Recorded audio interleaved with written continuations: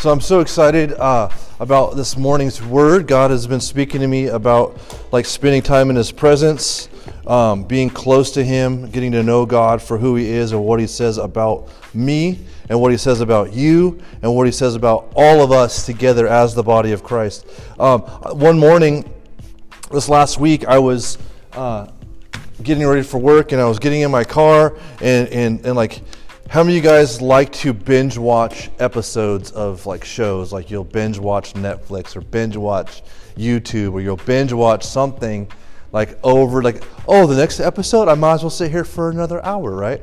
And so I was in the middle of getting ready for the morning and I was gonna flick on a Netflix TV show and the Holy Spirit said, why don't you binge watch me? And I was like, whoa, what does that mean? Like binge watch you, like, what does that mean? Like, I started to think about it, and I started to think about binge watching. That means, like, I found a definition for it. It says the practice of watching multiple episodes of television programs in rapid succession, typically by means of DVDs or digital streaming. DVDs are kind of out. It's more like digital streaming nowadays on our phones, on our devices, on our tablets, on our computers, whatever we have access to the interweb. Like each one of us can say that we probably spend a lot of time doing this. Yeah? Like kinking your neck, like trying to stretch your neck out, trying to figure out life. Like maybe I should take my eyes out of this little 6-inch screen and like see people around me. How many of you guys have been with your parents or like put your phone down? Let's have a conversation. Let's talk. Let's hang out. And you're like, but I want to look at this. There's this like internal struggle within us that says, I want to look at this little device and just keep my eyes focused on that. And so the Holy Spirit was telling me, why don't you binge watch me? Why don't you look at what I'm doing? Why don't you take your attention off of your device and put it on my presence and put it on who I am and put it on what I'm doing? How many of you guys have ever experienced the Holy Spirit? Like you felt His love, you felt His compassion, you felt His warmth. Like sometimes it feels like an awesome hug of peace over you. Like maybe you've experienced like chaos. And you guys know one of the names of the Holy Spirit is the Comforter. So He brings you comfort when you're uncomfortable, right? And so how many of you guys know that life can be uncomfortable? Like you can go through things and it's uncomfortable. Like whatever it may be, your emotional status, your mental status, whatever it may be, could be uncomfortable, right? But the Holy Spirit brings you comfort. And the comfort is the finished work of Christ, meaning that we have new life in Christ Jesus through what He did on the cross, right? Our life is now changed, transformed, renewed under the power of God through the power of the Holy Spirit working in our life and bringing us comfort for what we go through in life, what we face in life. How many guys have ever faced an obstacle in life, like something that was hard to get through, right? And so we, as believers, we don't just like give up and say I'm a victim to my circumstance. What we actually do is we include God and the Holy Spirit and the power of God to work in and through our life to bring comfort to our situation, to bring understanding, wisdom, knowledge, like trying to figure joy even. Sometimes it gets kind of depressing during pandemic season of this world, right, that we're in. So like we're like always looking at a computer screen and like human interaction is lacking. And so sometimes we start to feel a little bit down and a little bit like under, you don't really get to go to school and talk to your friends and talk to your teachers and do all those things that you normally would do.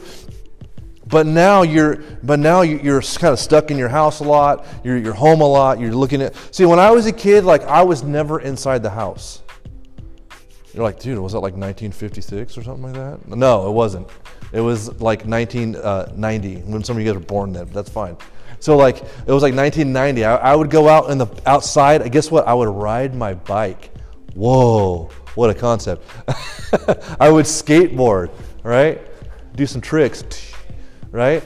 I was actually pretty good. I used to be able to ollie over, you know what ollieing is? You guys know what that is? Where you like click up and jump with your skateboard. I used to be able to ollie over full-size garbage cans standing upright.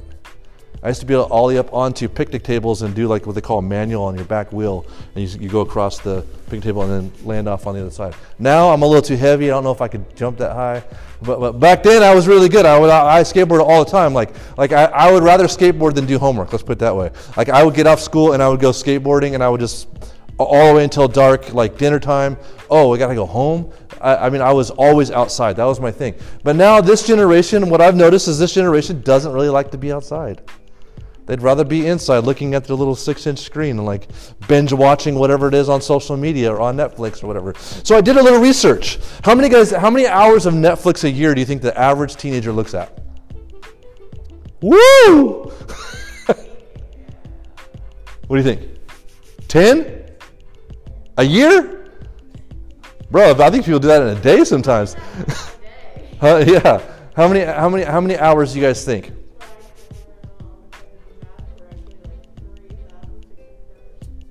300 to 600?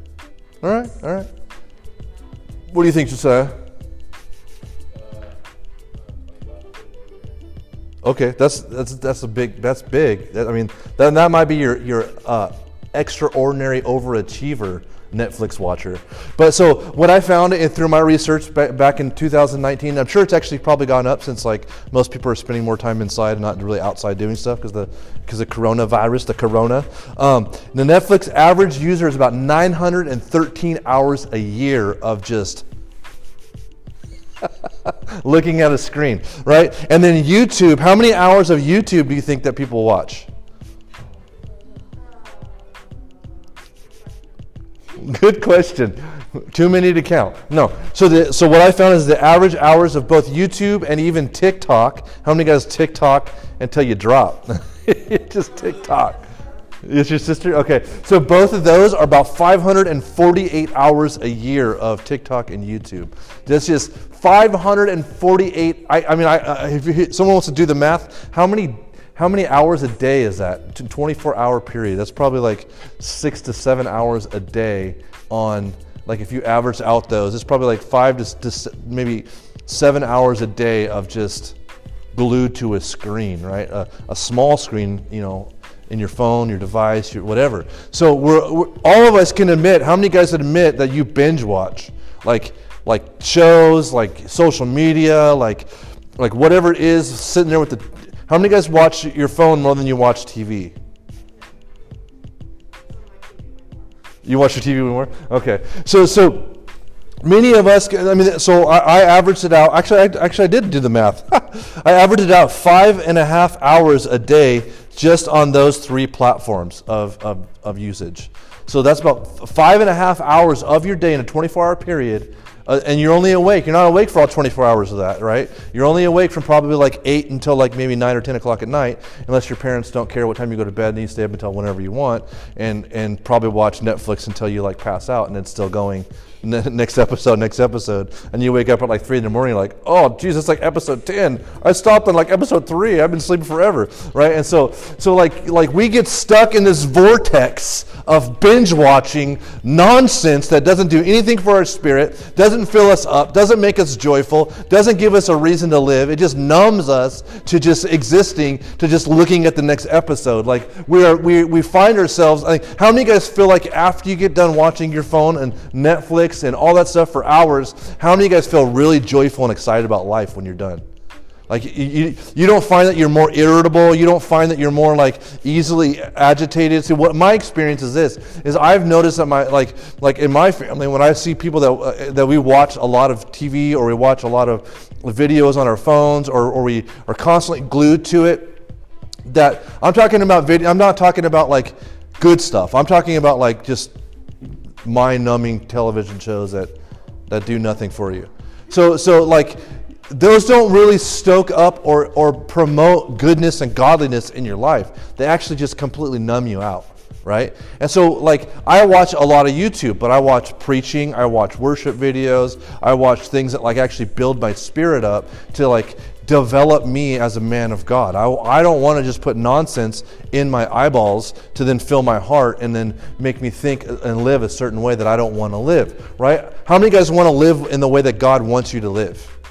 Like you want your life to have purpose. You want your life to mean something. Like you want to actually do something to like help other people out because of what God's doing in you, right? And so that's living outside yourself. Many of us live for ourselves, and we're trying to figure out how to give ourselves and devote ourselves to God, to live for God. And in living for God, you actually live for the success of others.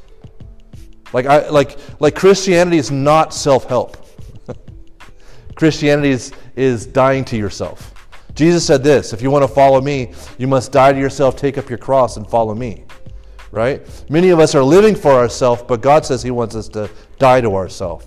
When all you're doing is fulfilling your needs, your own needs, you always end up wanting more and more and more. How many of you guys feel more fulfilled when you do something nice for somebody else and you see like the joy on their face, you see they feel like they're cared about? How many of you guys love it when people do the same thing for you? Like they go out of their way to show you they care about you, they love you. That's how we're supposed to live. We actually, because we are actually more whole as an individual, living to love and care for other people than we are just to live and love and care for ourselves.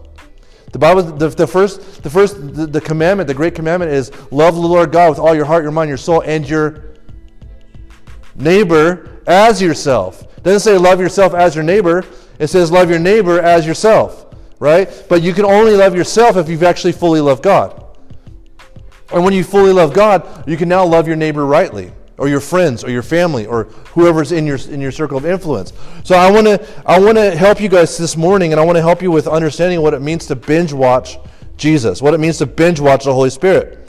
It says this in Matthew 5:8. It says, "Blessed are the pure in heart, for they will see God." The pure in heart, for they will see God. Our heart is pure because Jesus comes and lives in our heart with the Holy Spirit. And it says this. I'm going to move on, but there's a point I want to make. It says your eyes are connected to your heart. So what are you looking at?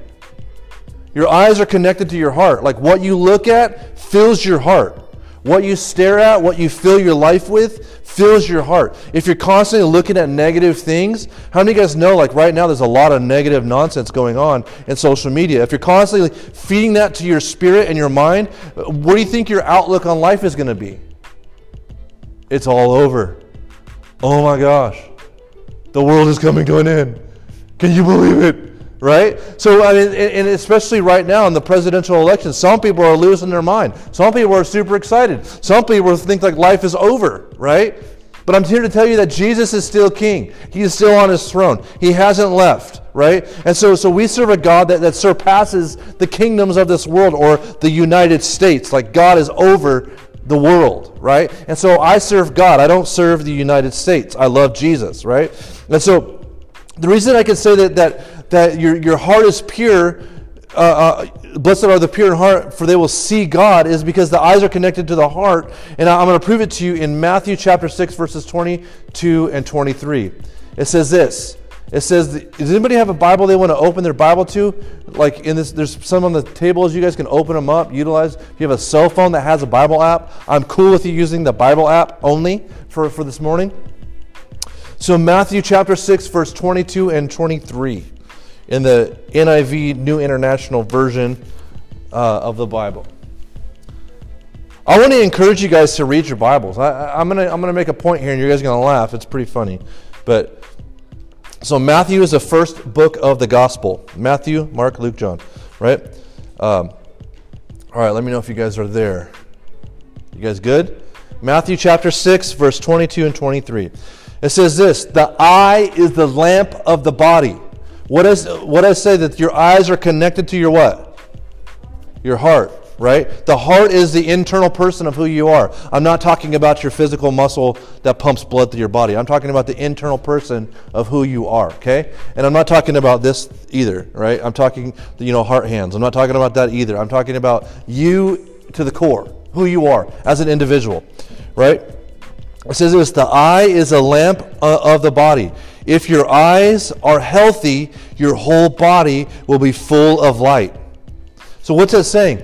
If you're looking at something, like if you're so when you're looking, what I'm talking about is bringing your attention to God, bringing your attention to the Holy Spirit, bringing your attention to the Word of God, bringing your attention to what God is doing, like looking at life through a lens of what God is doing, and not just binge watching Netflix, not just binge watching social media, not just binge watching whatever else that you decide to binge watch, right? And it says this, but if your eyes are unhealthy, your whole body will be full of darkness. If then the light within you is darkness, how great is that darkness? So what is it saying? It's saying this: if all you're looking at is stuff that doesn't produce the life of God in you, you are going to have darkness on the inside of you, producing the opposite of what God wants to produce through in your life. See, sometimes we make Christianity about behavior. Do the right thing. Be a good person. Come on, be nice. Right? Like, how many of you guys have heard that? Do the right thing. Be nice. Be a good person. None of those things get you to heaven. Doing the right thing does not get you to heaven. Being nice does not get you to heaven. See, the fruit in your life of being kind, of being loving, of being caring, the fruit in your life is that relationship with Christ Jesus, Him working in you to cause that in your life. Otherwise, you're just being nice to get what you want. Anybody been there? I'm only nice to you because you have what I want. I'm only doing my chores because I get an allowance, not because I really want to. I'm only nice to my parents because they said if I'm mean, I don't get to go do whatever the fun thing is to do. I'm talking about heart motivation. I'm talking about the internal person. I'm talking about what you're looking at, what your heart is looking at, what you're putting your attention on and your focus on. When I say binge watch Jesus or binge watch the Holy Spirit, I'm saying this: is Christ the supreme focus of your heart? Is what the Holy Spirit is doing in your life the supreme focus? Is that what you actually worship on a day-to-day basis? Or do you just go with the flow and do whatever's happening and just allow life to dictate where you're at in life? Like whatever has happening in your emotions, that becomes your reality. It's no longer the God that made you and created you and formed you in His image to have a certain way of being. It's not that anymore. It's just whatever you feel. Are your feelings your God? Are your emotions your God? Right? Because I'm talking about a God that surpasses all of that. I'm talking about a God that says, when life gets hard, what do you see? When life gets rough, when things get I don't know about this, what do you actually see? What brings your heart to a focus to growing in the Lord? What pulls you out of the nonsense? See, I've been through a few things in my life, and the only thing that has ever pulled me out of whatever situation that I've been in, whether it's bad medical reports, whether it's me being in a sinful time in my life and not really giving my life to Christ, whatever it might be, whatever the situation is, the only thing that has ever brought me out of those situations is God. The only thing that's ever saved my mind from thinking corrupt thoughts that have taken me down paths that I don't want to go, the only thing that has ever lifted me out of that situation is the working of the Holy Spirit in my life. And so I've chosen in my life to learn how to binge watch the Holy Spirit. I've chosen in my life to learn how to binge watch the presence of God. Meaning, God, what are you doing? Every day I walk around work and I'm asking Holy Spirit, what do you want me to say? What do you want me to do? Who do you want me to talk to? Who is this person right here? I'll go talk to them. I've prayed for people at work and they've gotten healed. I've prayed for people at work and they've received Jesus. I look for opportunities for God to be famous in everything I do. And I'm not bragging on myself. I'm saying this, that God is so good that He's willing to work through my life to change somebody else. And I want to lay my life down for that. Right? I want to live a life that creates a habitation of God's presence so that whenever you guys get around me, you feel God. It's not just me being charismatic or me having an infectious personality. I don't care about that. I want you to feel Jesus. I want you to know God is real. I want you guys to experience God for yourself, not just the God your parents talk about. I want you to have a real walk with God. I want you to have, instead of corporate encounters, I want you to have daily, personal encounters with Jesus. And I'm trying to help you get there. I'm trying to help you understand it. So I want to ask you guys a question here. Because I hear so many people say, I don't have time. How many guys don't have time to read the Bible? Oh, good answer. How many guys feel like you just don't have time to do this or time to do that? Or how many guys just waste time? Binge watching, Netflix and social media and whatever else, right? And so I want to ask you guys a question. If you guys don't have if you guys don't put the effort or the time into reading the Bible or that, so what do you think you have to do? You have to adjust your priorities. You have to adjust what you value, right? You have to adjust what you put supreme in your life. If Christ is supreme in your life, if the Word of God is the best thing ever, if the Word of God is there, then your value follows what you put up above everything else. If you value Jesus, you will put him up there. If you value prayer, if you value reading your word, you'll put it up there above everything. You'll read the word and you'll say, "This, well, God, what does your word say about this situation? I know what I feel, but what does your word say? I know what I'm experiencing, but what does your word say?" Right? I know what I see, but what does your word say? So I want to say this. How many of you guys go to the bathroom? Everybody goes to the bathroom. If you go to the bathroom, how many of you guys bring your phone in there when you go to the bathroom? Okay, it's called a Bible app. It's called a Bible app. If you don't find time to read the Bible, and actually the Bible app sometimes will actually read it to you as well. Wow. So you don't actually have to put a whole lot of eye strain and effort. You can just listen. Right? And so I'm saying this, instead of scrolling through social media while you're on the toilet and you're going to the bathroom, why don't you flip open the Bible app and read the Word? Why don't you put on some worship and just be in God's presence while you go to the bathroom? Is that weird? I don't know. I do it all the time. I love God's presence. I find myself at work sometimes where I'm walking around, I'm with my coworkers and we're dealing with situations, and I find sometimes the situations are high intensity because I work with the criminally insane, mental issues. I work with those folks, and sometimes we deal with high acuity, violent situations where we have to go break up fights, we have to go talk to people, and sometimes those things can really rattle you on the inside. So I find myself a lot going and getting alone in one of the bathrooms. I'm not going to the bathroom. I'm just in there with the door locked and just praying and asking God to just get my focus right, keep my heart right, keep me calm, keep me focused so that I can do my job. So here's the thing. We all have time to read our Bible. We all have time to put God first.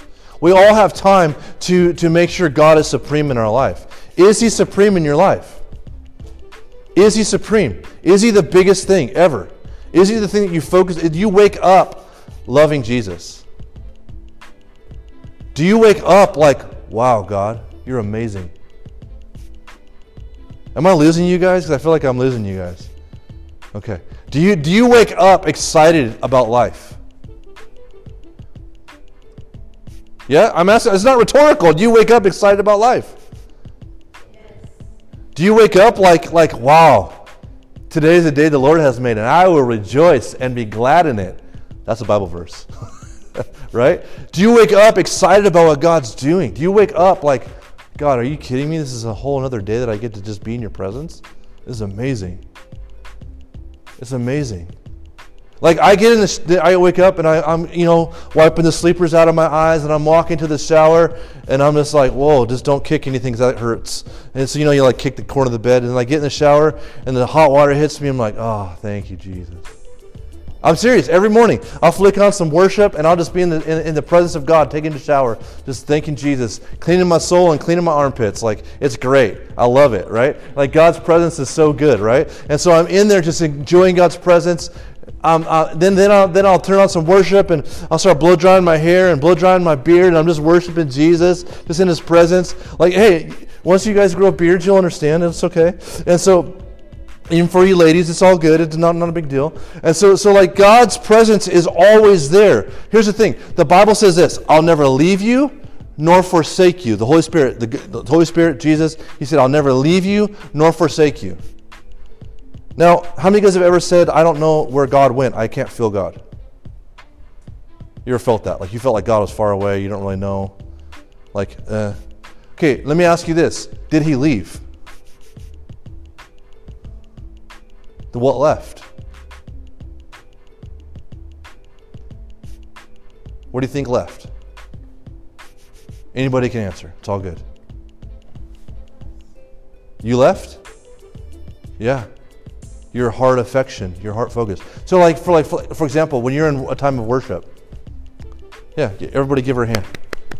Give Olivia number 1 or 2, whichever one you two. Number 2, a hand. Oh, you guys could fight over that, but those are the 2 Olivias. So here's the thing: God never leaves. Our affection, our devotion, and our focus on Him gets diverted.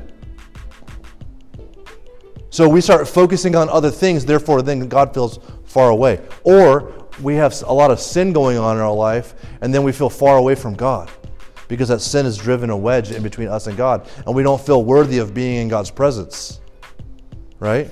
But I want to tell you, that's a lie. God has made a way through the Son of God, the blood of Jesus, where there was no way, to make it to where you can be in God's presence and you could be with Him, right? And so don't believe that lie. So, and what are you looking at? What are you focused on? What are you binge watching? In 2 Kings, if you guys want to turn there, it's in the Old Testament. 2 Kings chapter 6, verses 15 through 18. 2 Kings chapter 6, verses 15 through 18. When the servant of the man of God got up and went out early the next morning, an army of horses and chariots had surrounded the city. And his response was, "Oh no, my Lord, what shall we do?" What was he looking at? What was he looking at? He was looking at the horses, the chariots, and the fire. He was looking at all these different things. He was looking at all these different things that can be something that would take our focus off what, like it could be like an enemy force that's coming at us. Right? He's looking at the fiery chariots. He's looking at the horses. He's looking at the power of the obstacle they were getting ready to face. He wakes up and he goes, "Oh no, what are we going to do?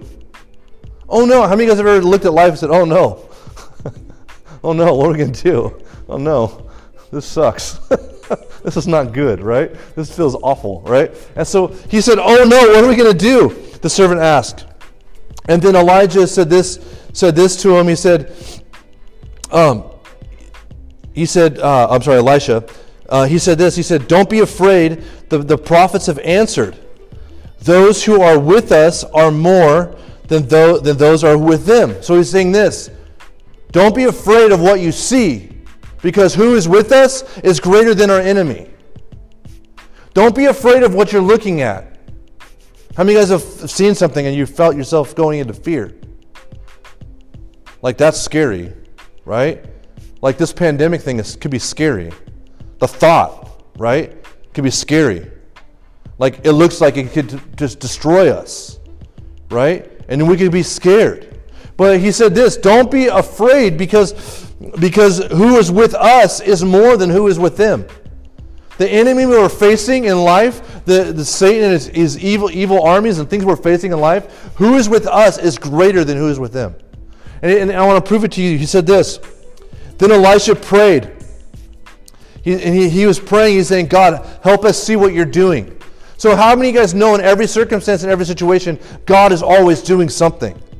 He's always in the mix. He's always in the background. He's always doing something in our life, but beyond our even ability to see it all. Like, God is always working through us and always working for us. And He's never working against us. He's always wanting to produce His purposes in our life. And the only way we can see that is if we can get our heart right to look at what God is looking at.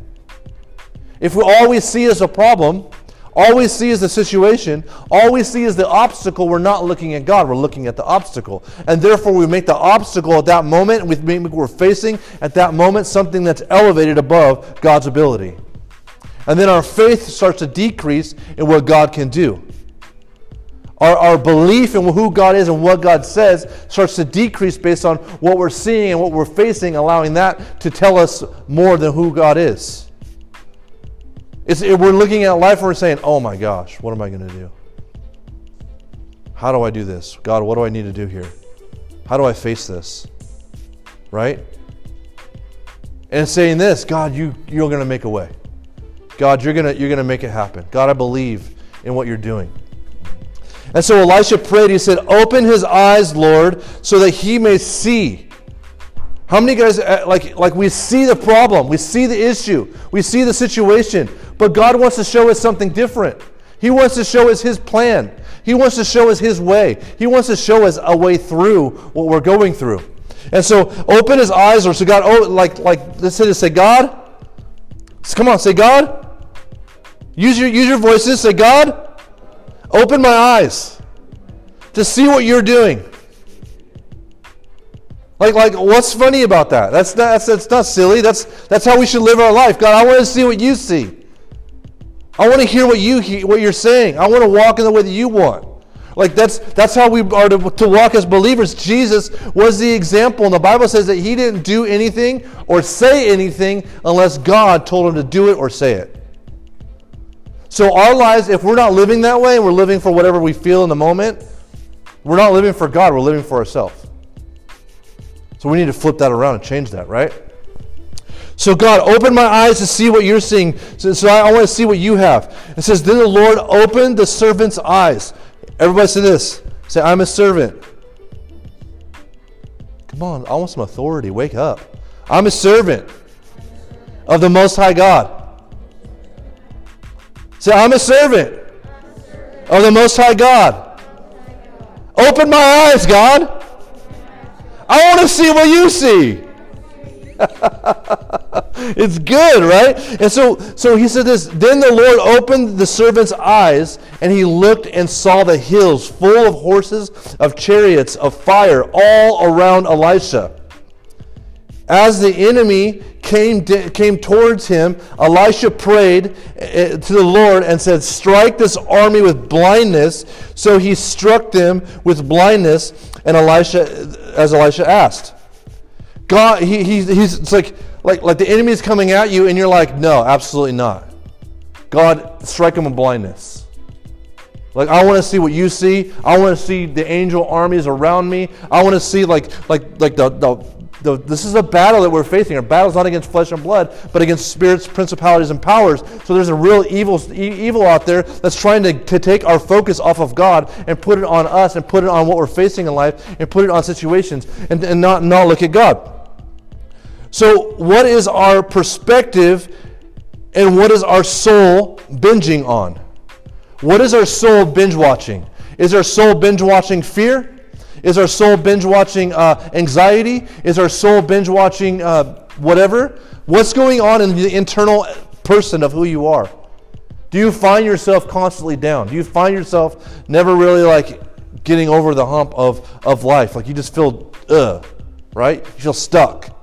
Right? And God is saying that he's making a way where there was no way. And I want to tell you that there have been many of people in history that have faced situations and circumstances that are the same as yours or worse than yours or whatever. There are people currently right now that are facing things worse than what you're facing. Like there's someone always facing something in life, and they have a choice to make that the most important thing, meaning that thing is overtaking my life. Or they have a choice to say, God, you're supreme. And whatever I'm facing, I know that you'll make a way out of it. Whatever I'm looking at, I know that you're going to make a way through this situation. And I want to tell you that God is always making a way. So there's a man of God named John Wesley. John Wesley, he started a revival called the First Great Awakening. The First Great Awakening. It was an awakening of the Spirit in culture. It was an awakening of the Spirit of God in culture. See, right now I believe that we need an awakening in our culture. We need an awakening in our spirits. We need an awakening where the Spirit of God becomes the most vibrant thing that we're focused on over the things that we're looking at, over the things that we're facing. That in culture we need an awakening. We need an awakening to see people in a way that we bring value to each individual person. We need an awakening that builds a bridge in communication of how we love and care for other people. We need an awakening where the Word of God becomes the supreme thing, where the Holy Spirit starts to work in us through miracles, signs, and wonders and power, and that we actually are able to communicate with each other in a way of love and care and lifting up each other over ourselves. We need an awakening in our spirits. So John Wesley, he was alive from 1703 to 1791. And he was a British theologian. So a theologian is just like the study of the Word of God. He was a British theologian and the founder of Methodism. So it's a Methodist church. He was the key figure in the evangelical movement in 1730 and 1740s. known in 13 colonies as the First Great Awakening. So he spent like 10 years traveling and preaching the gospel and spreading the word of God and doing these things. And this, after a while, he started to feel like, what is the point? This is not, people aren't being invigorated. People are just like looking at me like I'm crazy. Like I'm just talking about God, and they're just kind of like, I just got my life to live. I just got my things to do. Like, well, what is this guy? I mean, some of you right now are probably even thinking that. Like, I'd rather be watching Netflix. I'd rather be scrolling through Instagram. I'd rather be watching TikTok. I don't even know what this bearded old man's talking about. I'm talking about Jesus. I'm talking about the power of God changing your life. I'm talking about you stepping into the very purpose and destiny that God's called you to walk in. I'm talking about the power of God working in and through your life. I'm talking about you understanding your value in God and reaching into other people's lives and showing them that they're valuable. I'm talking about you binge watching Jesus to where you now, when you walk in the room, you change the temperature of the room because of the power of God that resides on the inside of you. I'm talking about you being activated in the power of God, knowing who God is, knowing what you're called to do, knowing that your body is a vessel for the Most High God, that wherever you go, God goes because you're with God, because you know God will never leave you nor forsake you, and you're binge watching the presence of God wherever you go. That's what I'm talking about. I'm talking about the power of God. So John Wesley found himself in a place of like, oh, what's going on? I don't get it. This is frustrating. I feel like I'm just talking to a wall. I feel like I'm speaking to dead air. No one's hearing me. I feel like nothing's transforming in people's lives. I don't get it. What's going on? And then it says this, he had a spiritual condition. He was distressed as to his own spiritual condition. Wesley almost quit the ministry, but faith started to rise up in him because he became obsessed with preaching the gospel. After talking to a friend, this guy was part of the Moravians, which was like a worshiping community. So he started talking to a friend. The friend encouraged him to keep going, man. Keep going. God is working in you. God is with you. Like I'm telling you guys, God is with you. God is working in you. God is always doing something. He's always moving. He's always wanting to speak to your heart. He's always wanting to share His love with you. He's always wanting to share His compassion with you. God is always doing something. So John Wesley started to go, okay, God, if that's what you're doing. So he started to be encountered by God. And what it says is his heart started to catch on fire. Like not like literal fire, like passionate. Like he started to just feel the warmth of God in his heart. So he started to be moved with compassion to go after these things and not just talk about it, but be about it. So John began the revival by preaching under the conviction that it was possible to intimately experience God. He traveled approximately 20,000 miles a year via horse to preach the gospel. I'm not talking about getting in the car and driving or flying from one destination to the other. I'm talking about riding a horse on horseback 20,000 miles a year to preach the gospel. How many of you guys have ever ridden a horse? 20,000 miles? Probably not. Maybe like 2 in a day, right? So I'm talking about 20,000 miles. How many of you guys, what's the farthest you've ridden a horse? Huh? Okay, so you didn't really ride them for like distances. You just did like, that's cool. That's good to know. That's pretty cool. You don't meet very many horse competitors. No, that's awesome. But but you would say like that's a long time. That's a far 20,000 miles in a year. That's a huge trot. Right? That's far on a horse, right? And so he was so invigorated with faith through what God was doing inside of him that he's like, I have to go and preach this gospel. I have to get this out. I have to do this. So here's a quote by John Wesley. He says, "Catch on fire with enthusiasm, and the people for miles will come and watch you burn." He's not talking about physical fire. He's talking about passionately loving Christ, knowing that you could be intimately encountered by God inside you, that God can encounter you individually to where you are so driven by what God is saying and doing. Could you imagine at your generation, at your age, if you were so invigorated by the power of God, that God was, you understood the God that you serve, and you had a greater understanding, and you started moving in just this authority that you never thought you had. You wouldn't be insecure anymore. You'd be totally secure in what God says about you. How many of you guys have ever felt insecure? Me too. But the only time I feel really secure is when I devote myself to the presence of God. I'm not afraid to step out in faith. I'm not afraid. I might be afraid, but I'm counting on the Holy Spirit to meet my need. I'm not letting fear dictate me and tell me where to go. I'm letting fear be a sign of go after God. I'm letting fear be something that drives me to God. I'm letting my emotional status drive me to God. I'm letting the anxiety that I feel drive me to God. I'm letting the depression I feel drive me to God, not away from God. I'm letting the anger I feel drive me closer to God. I'm letting the whatever the emotion is, I'm letting it drive me to God. I want to binge watch God's presence.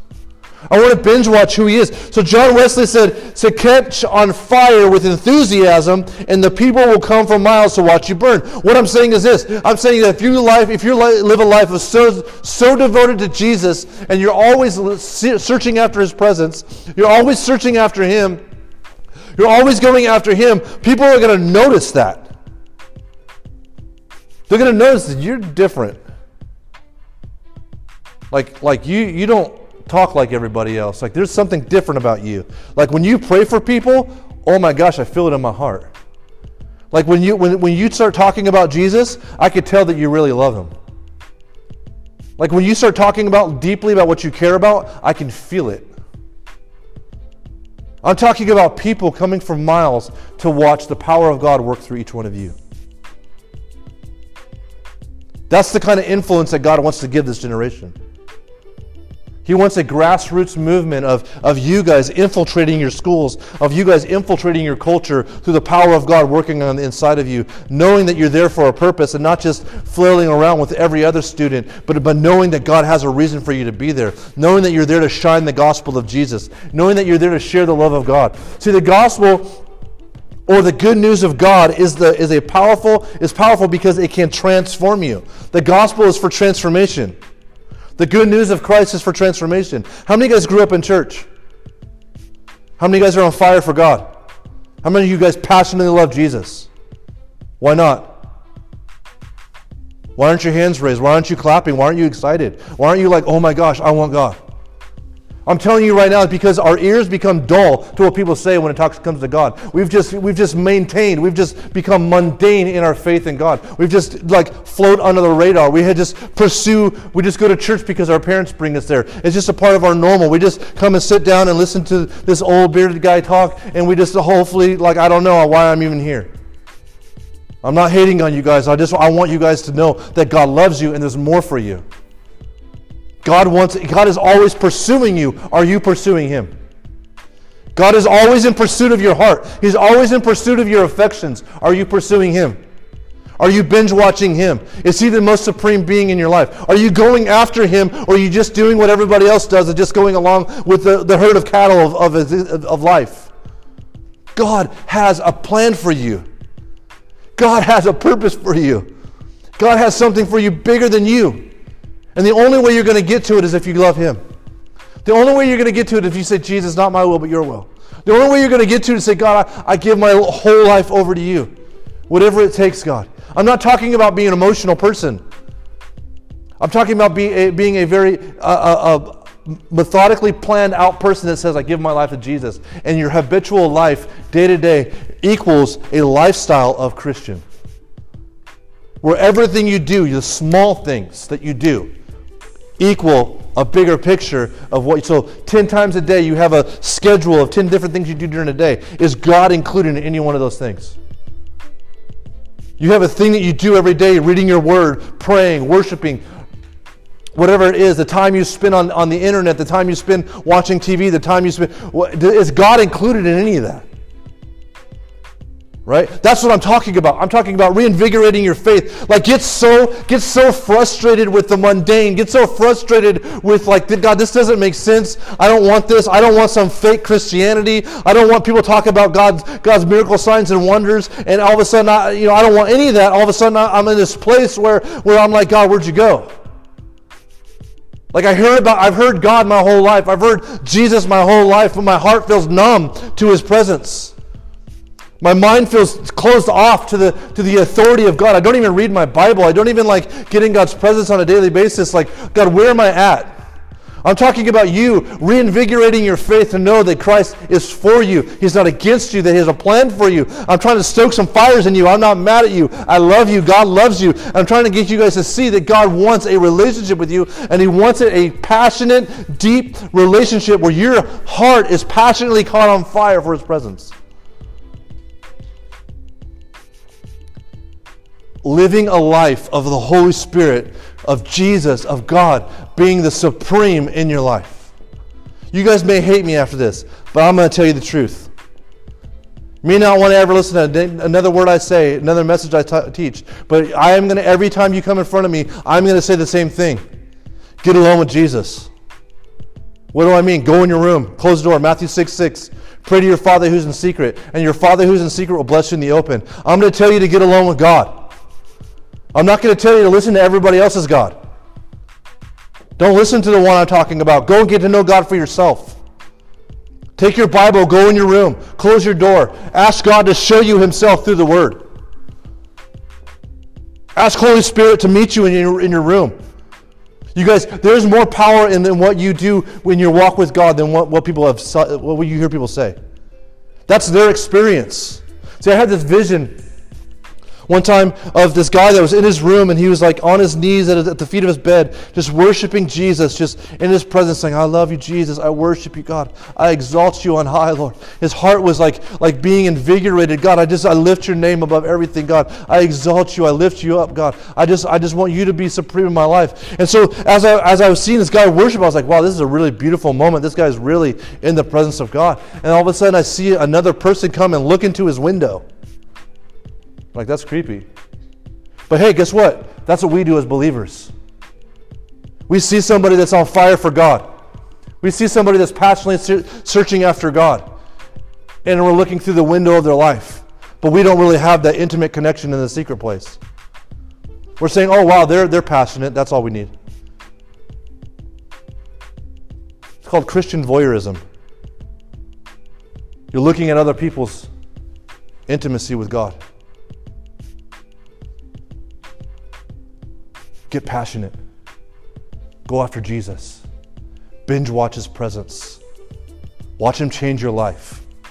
Watch Him change you so much that your parents are like, wow, you're a different kid. What's going on? You're like, Mom, I just love Jesus. Mom, I don't know. Like when I was in high school, and I know I'm not advocating ditching school, but when I was in high school, I actually ditched school to come home to get in God's presence, to get in His Word. I went in my room and I just started worshiping Jesus. I was in there by myself, like, God, I love you. I worship you. I honor you. I adore you, Jesus. Lord, just show me who you are in your presence, God. I want to know you. I put on worship. I was in my room by myself. No one was looking. I don't care what people think of me when it comes to that kind of stuff. I don't care if you think it's funny. I literally got alone with God, and it changed my life, and it changed who I am on the inside. And I left a note for my mom. I left for the afternoon to go to a friend's house for a Bible study. This is when I was in like 10th grade. And I said, Mom, I'm sorry I ditched school today. I had to come home and be alone with God. I had to be in His presence. So I got alone in God's presence, and He started to change my life. He started to shape me. He started to transform me. And I wrote this letter, and I have a picture of the letter in my phone from 1998 when I was getting ready to graduate. Actually, I was a senior in high school. I wasn't in 10th grade. And so I'm saying this, that God wants to encounter you on a daily basis. Do you know that He wants to encounter you? Do you know that God has a plan for you? Do you know that God has a way for you to live? I'm telling you guys, today is the day the Lord has made, and you should rejoice and be glad in it. I'm telling you that God has provision for you. God has a way through for you guys. And I appreciate that you guys are giving me just a little bit more attention here to hear what I have to say. But I'm going to ask you this. Do you want to serve God with passion? Do you want to give your whole life to Jesus? Do you want to give up yourself and give yourself over to Christ?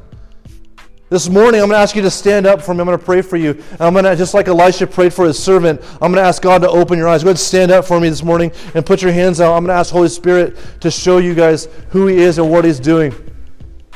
Put your hands out just in an attitude of receiving from the Holy Spirit. Father, right now in the name of Jesus. Right now in the name of Jesus, Lord. I pray right now that you open their eyes.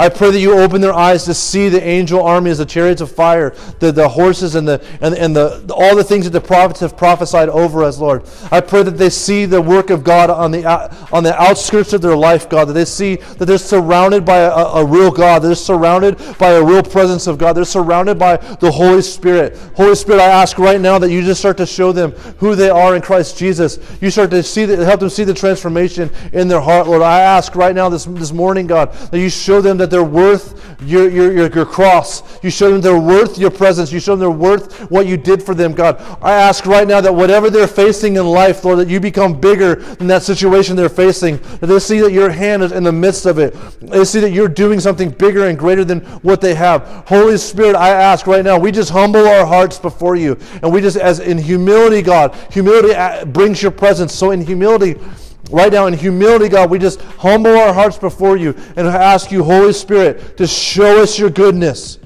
Visit us in our rooms, God. Visit us when we're alone, God.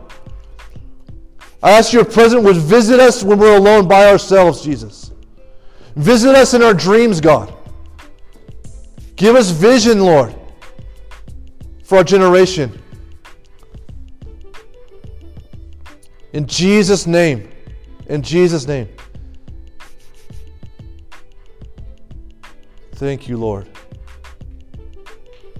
Thank you, Lord.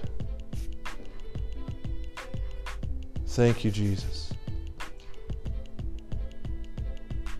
Father, I thank you for each student in this room. I just ask, Lord, that as they go out, that they start to see differently, they hear differently, and they sense your presence on a daily basis. In Jesus' mighty name. And everybody said, amen. Amen.